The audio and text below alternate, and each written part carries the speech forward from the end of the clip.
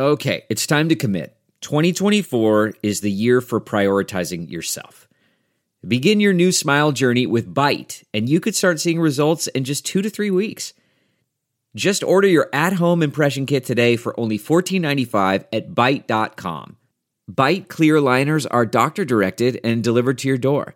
Treatment costs thousands less than braces, plus they offer financing options, accept eligible insurance, and you could pay with your HSA, FSA. Get 80% off your impression kit when you use code WONDERY at Byte.com. That's BYTE.com. Start your confidence journey today with Byte. Welcome to Money for the Rest of Us. This is a personal finance show on money, how it works, how to invest it, and how to live without worrying about it. I'm your host, David Stein. Today is episode 237. It's titled, Lessons from Brexit. 2.5 years ago, June 2016, episode 113 of Money for the Rest of Us, we talked about Brexit. It was right before the vote. We looked at the economics of immigration, and I haven't said much since then. A lot has happened. It's a great time to provide an update given the recent vote by the British Parliament rejecting the agreed-upon Brexit deal. We're going to look at what happens next and what can we learn from this entire experience. That vote in 2016, 52% of voters wanted to leave or voted to leave the European Union. 48% wanted to stay. It was highly controversial, but that's what the people voted. So then it was sort of how to go about doing that. In October 2016, British Prime Minister Theresa May laid down these red lines for Brexit. Here is what she wanted to negotiate. Here were the principles. Leave the single market and the customs union. Essentially the trade, the free trade area of the European Union, and negotiate new agreements. And the free movement of people. The right of any member of the European Union to settle, live, and work in the UK. And the third was to escape the jurisdiction of the European courts. That European law would no longer apply to the UK. This was going to be a radical break. That was in October 2016. In March 2017, May invoked Article 50 of the European Union Treaty. And that set a 2-year deadline for Britain to leave, to negotiate some type of exit agreement. But March 2019, just in a couple months, that's when the UK had to leave the European Union. In November 2018, after 524 days of negotiation, Theresa May and the head of the 27 head of state and government for the European Union agreed to a deal. It was 585 pages long. Here were some of the key sticking points, according to The Guardian. The first was citizen rights. The deal would allow 3 million European citizens in the UK and over 1 million UK nationals in European Union countries to stay and continue their activities where they're working, where they're living. And they would be able to continue to stay throughout the transition period, which could be as far away as 2022. So that was the first point. The second was money. How much was this going to cost the UK in order to exit? Because they were a big contributor to the budget for the European Union. And the agreement was that they would contribute until 2020 roughly £39 billion. A third and probably the most difficult issue, and one I just wasn't aware of, was the Irish border. The Northern Ireland, which is part of the UK, voted 56% voted to remain in the European Union. But they're part of the UK. Meanwhile, the Republic of Ireland is already part of the European Union, but they're not necessarily part of the United Kingdom. And so if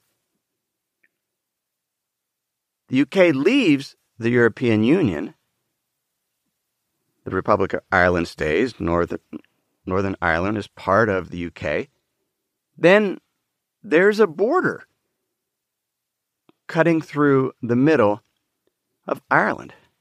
There was a border, a hard border, during what they called the Troubles, the 1968 to 1998, where this border was heavily fortified.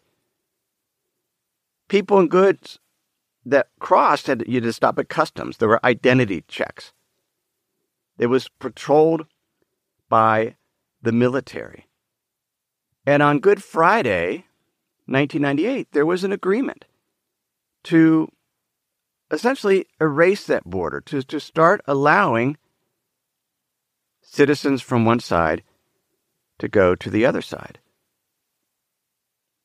If Britain leaves, there's controversy whether that border should be put back in place. And will that exacerbate difficulties between the two sides? Suddenly we now have this border. And so there's been this idea of a backstop within this overall withdrawal agreement, that if the UK and the European Union can't negotiate some type of trade agreement, that there would not be a hard border between Northern Ireland and the Republic of Ireland. That in the interest of maintaining peace there wouldn't be a hard border. But then if there's no hard border between the two Ireland sides, then potentially there would be a border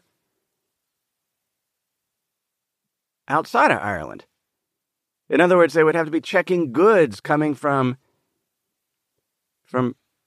England into Ireland. And it was highly controversial because there's concern about those that want to leave the European Union from the UK, that this backstop potentially means that UK can't leave because they're not able to negotiate a trade agreement, and Northern Ireland being part of the UK, and it's just this very controversial. Here's how the BBC put it. They said that Theresa May had negotiated this draft deal with the European Union. It would see Northern Ireland staying aligned to some rules of the European Union's single market if another solution could not be found by the end of the transition period in December 2020. That means that goods coming into Northern Ireland would need to be checked to see if they met European Union standards. It would also involve a temporary single custom territory, effectively keeping the whole of the UK in the European Union customs union, unless and until both the EU and the UK agree that it is no longer necessary. And that was a sticking point. The Financial Times commissioned a short film written by Claire Dwyer Hogg and narrated by Irish actor Stephen Ree. Fascinating. I'll link to it in the show notes. But he's walking along the border and he's describing the European Union, and it's part of this discussion of this border. The UK wanted to incorporate some technological solution to this border phenomena, and some of the negotiators called it magical thinking. And so this film has one of the underlying themes is, what is magical? Here's what Stephen Ree says, words written by Claire Dwyer Hogg. Roads that start here and end there, somehow allowing a wound to heal. It's counterintuitive, but nothing to see now is more real than what was there then. Nothing to see means reality. Sounds magical, doesn't it? This is what magic in the day today looks like. The spirit of peace in the normality. Nothing outward as such. No extra levity. Just a gentleness in the modernity. Merely travel across political lines. Work, school, grocery shops, back again. Magic is the absence sometimes. And there was magic too in 1998, a very Good Friday, and all the years in between to make the border disappear. There but not there. A line of imagination that needed imagination to make it exist while unseen. Nobody ever thought that dismantling the barricades like a jigsaw bit by bit was a temporary measure. We thought that concrete was broken down, all the wood burnt, weapons beaten to plows. We hoped by digging out old routes that grass would grow over lines drawn in war rooms. And even though we would know when we drove from one political sphere to the next, we would know, but the earth would not. And so maybe the stale, tight air around the site of fear, death, and human plight would burst, instead allowing a flowing, a growing with time. None of us expected this would be swift, that overnight tensions would lift. No, we are not the type to put faith in magicians, but we want to believe in magic. And this is a start. In mid-January 2019, the British Parliament began debating the withdrawal agreement. The debate went on for 5 days, and at the end, the deal was rejected. 432 votes against the withdrawal agreement, 202 in favor. May's own Conservative Party voted against her 3-1. The Economist wrote, "No plan by any modern British government has been so soundly thrashed as the Brexit deal thrown out by Parliament on January 15th. Next, then, May needed to present a Plan B to Parliament, which she did earlier this week. And then Parliament has time to negotiate and express their will, what they think should happen. That includes perhaps a softer, what they call Norway plus Brexit, where they remain in the single market and customs union and something along those lines. Perhaps a second referendum that the people would again be able to vote to see if they wanted to stay or to leave. It potentially will require an extension of Article 50, the March 29th deadline, to allow more time for negotiation. But there's a problem with that, because that March 29th deadline was partly to allow, there are upcoming European Union elections in terms of representatives for the European Union. And the UK's representation of the European Union, their seats have already been allocated to other countries. And so there's a question of, can they get this resolved before the new European Union leadership representatives are put in place? Brexit, it's a bit of a mess right now. No one knows how it's going to end. This is unprecedented. But there's things that we can learn, lessons that we can take from the European Union experiment as involves trade and the underlying economic principles, the politics. Before we explore that, let me pause and share some words from this week's sponsors.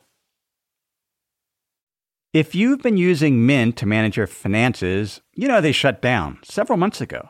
Well, let me tell you about the budgeting solution, the financial tracking solution I've been using for the past number of months. It's Monarch Money. Monarch Money is the top-rated all-in-one personal finance app. It gives you a comprehensive view of all your accounts, investments, transactions, and more. You can create custom budgets like I've done. You can set goals, collaborate with your partner. And now you can get an extended 30-day free trial when you go to monarchmoney.com/David. What I like about Monarch is the ability to customize what I want to see. I have custom budget categories, and then I can go on to the dashboard and see where I'm above trend on some of my spending. I especially like that Monarch will never sell your data to third parties or show you ads. After trying Monarch myself, I understand why it's the top-rated personal finance app.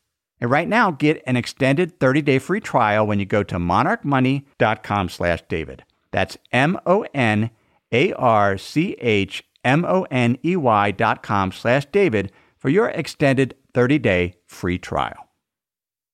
We have a brand new sponsor to our show. It's Yahoo Finance.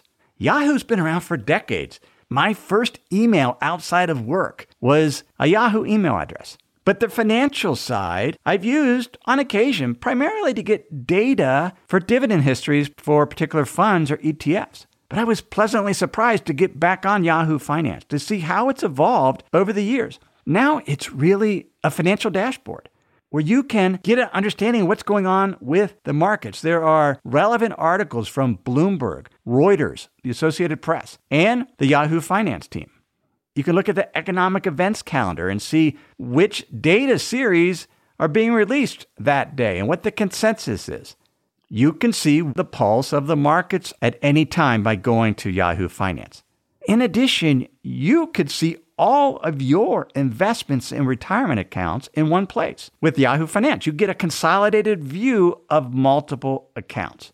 Yahoo Finance serves as a financial hub for your retirement accounts, but also comprehensive financial news and analysis.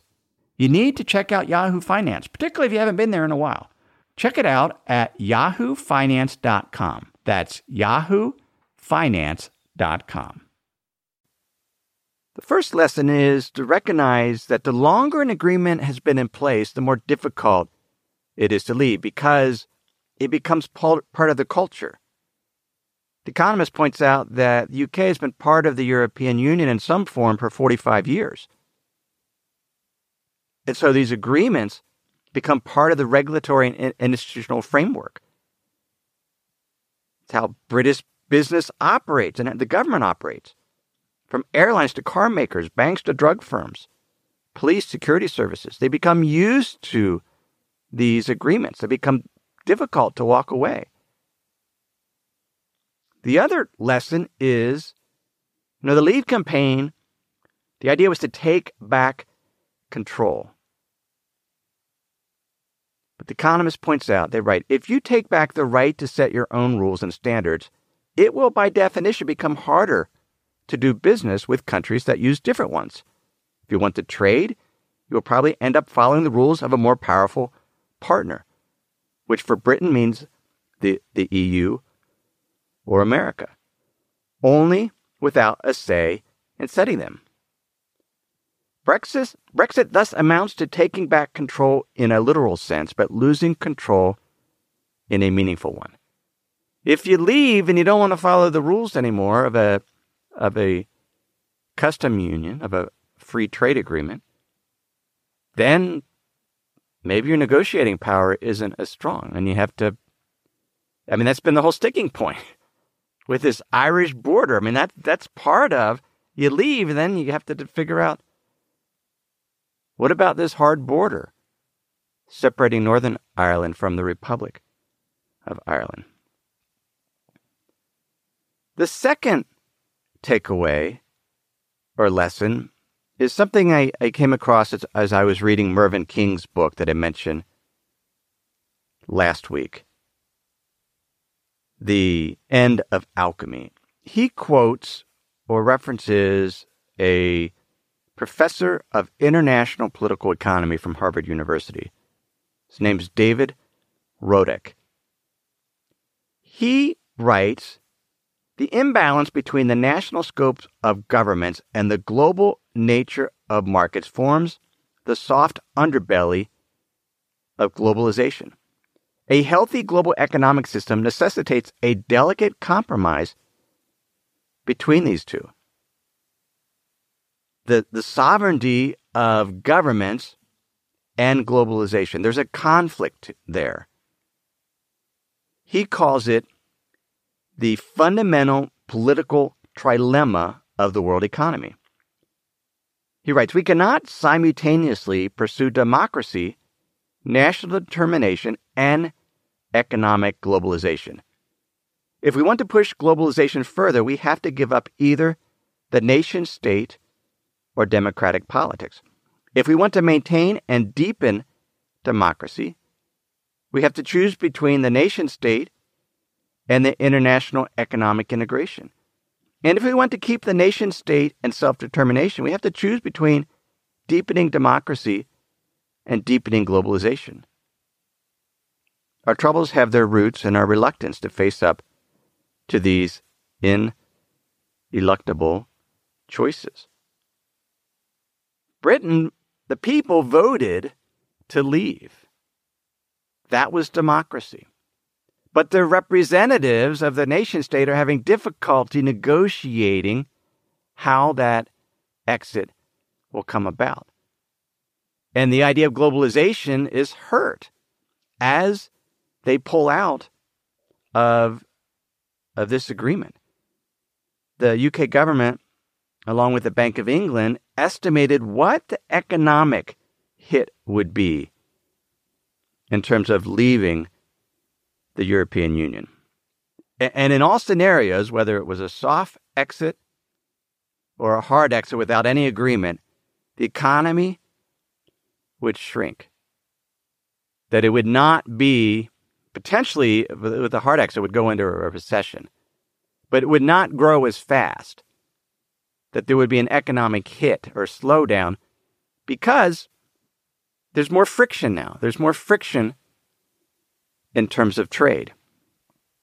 To be a full member of the European Union meant giving up some of your autonomy as a nation. You give up your own currency, your own fiat currency, and effectively adopt a foreign currency, which means you don't have the flexibility to run huge budget deficits because you've agreed to keep them under a certain level.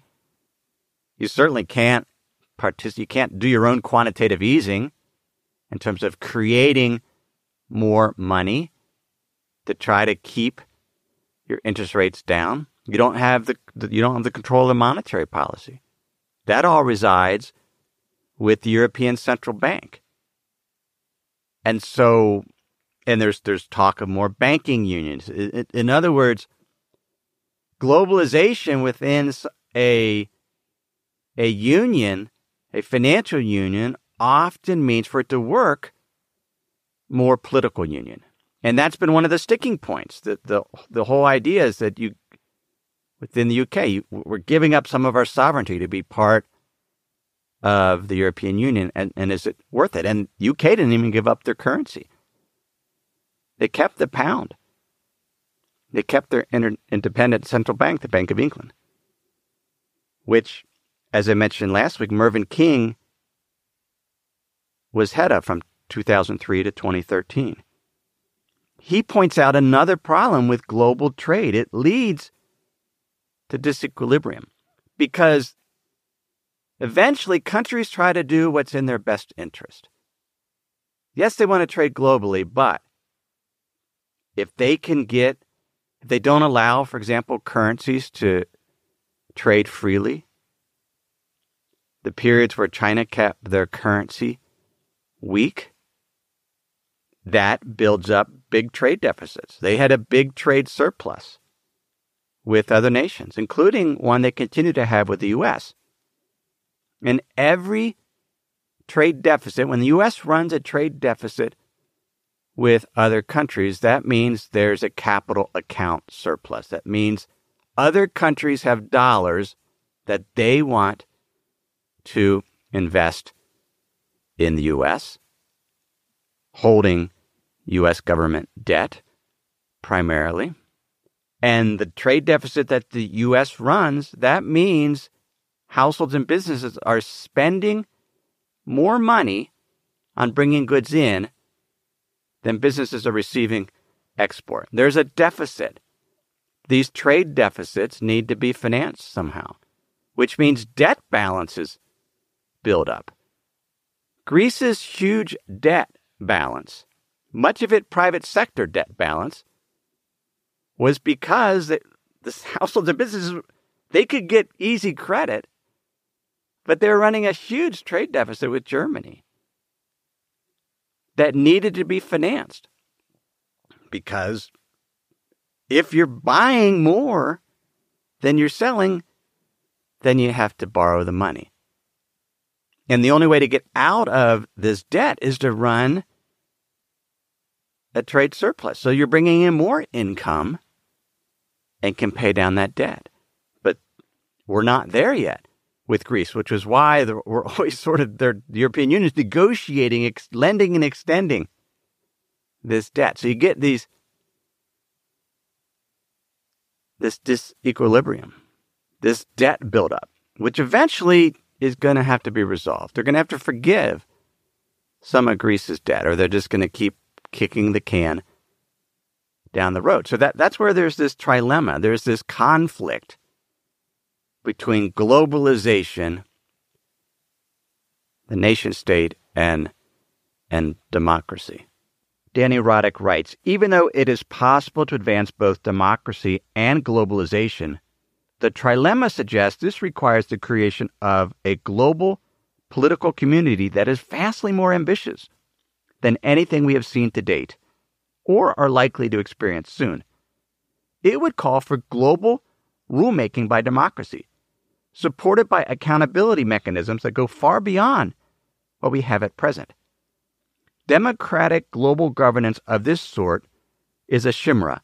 There are too many differences among nation-states, I shall argue, for their needs and preferences to be accommodated within common rules and institutions. His view is just economic unions don't work because nation-states are unwilling, the people will be unwilling to support the level of political and financial integration that it requires. And that's what we're seeing in the European Union. Too many differences. It's the differences between the members that has led to conflict. Is why the UK wants to leave. And it also means, despite the desire for free trade, trade will never be free. There will always be conflicts. That's why the U.S. government's shut down right now. This is about immigration. It's about trade. This whole wall controversy. This will always be part of trade and economy. There will always be conflicts, and there will always be some form of terrorism. It's never, you'll never get complete globalization and free trade, because somebody's going to get hurt. The pie may be bigger, but somebody is getting hurt, either another country or individuals within a country, and they want to be protected, and that leads to all kinds of conflict and disequilibriums. So it'll be with us, and that's what we can learn. It will always be with us. We'll see how the Brexit ends over the next few months. This is episode 237. You can get show notes at moneyfortherestofus.com. While you're there, please sign up for my free Insider's Guide, and I'll send you a weekly email with that week's show notes, as well as an article or essay I do each week on that particular week's episode or on some other topic. This is some of the best writing I do each week. I'd love to share it with you. You can sign up for my free Insider's Guide at moneyfortherestofus.com. Everything I've shared with you in this episode has been for general education. I've not considered your specific risk situation. I've not provided investment advice. Simply general education on money, investing, and the economy. Have a great week.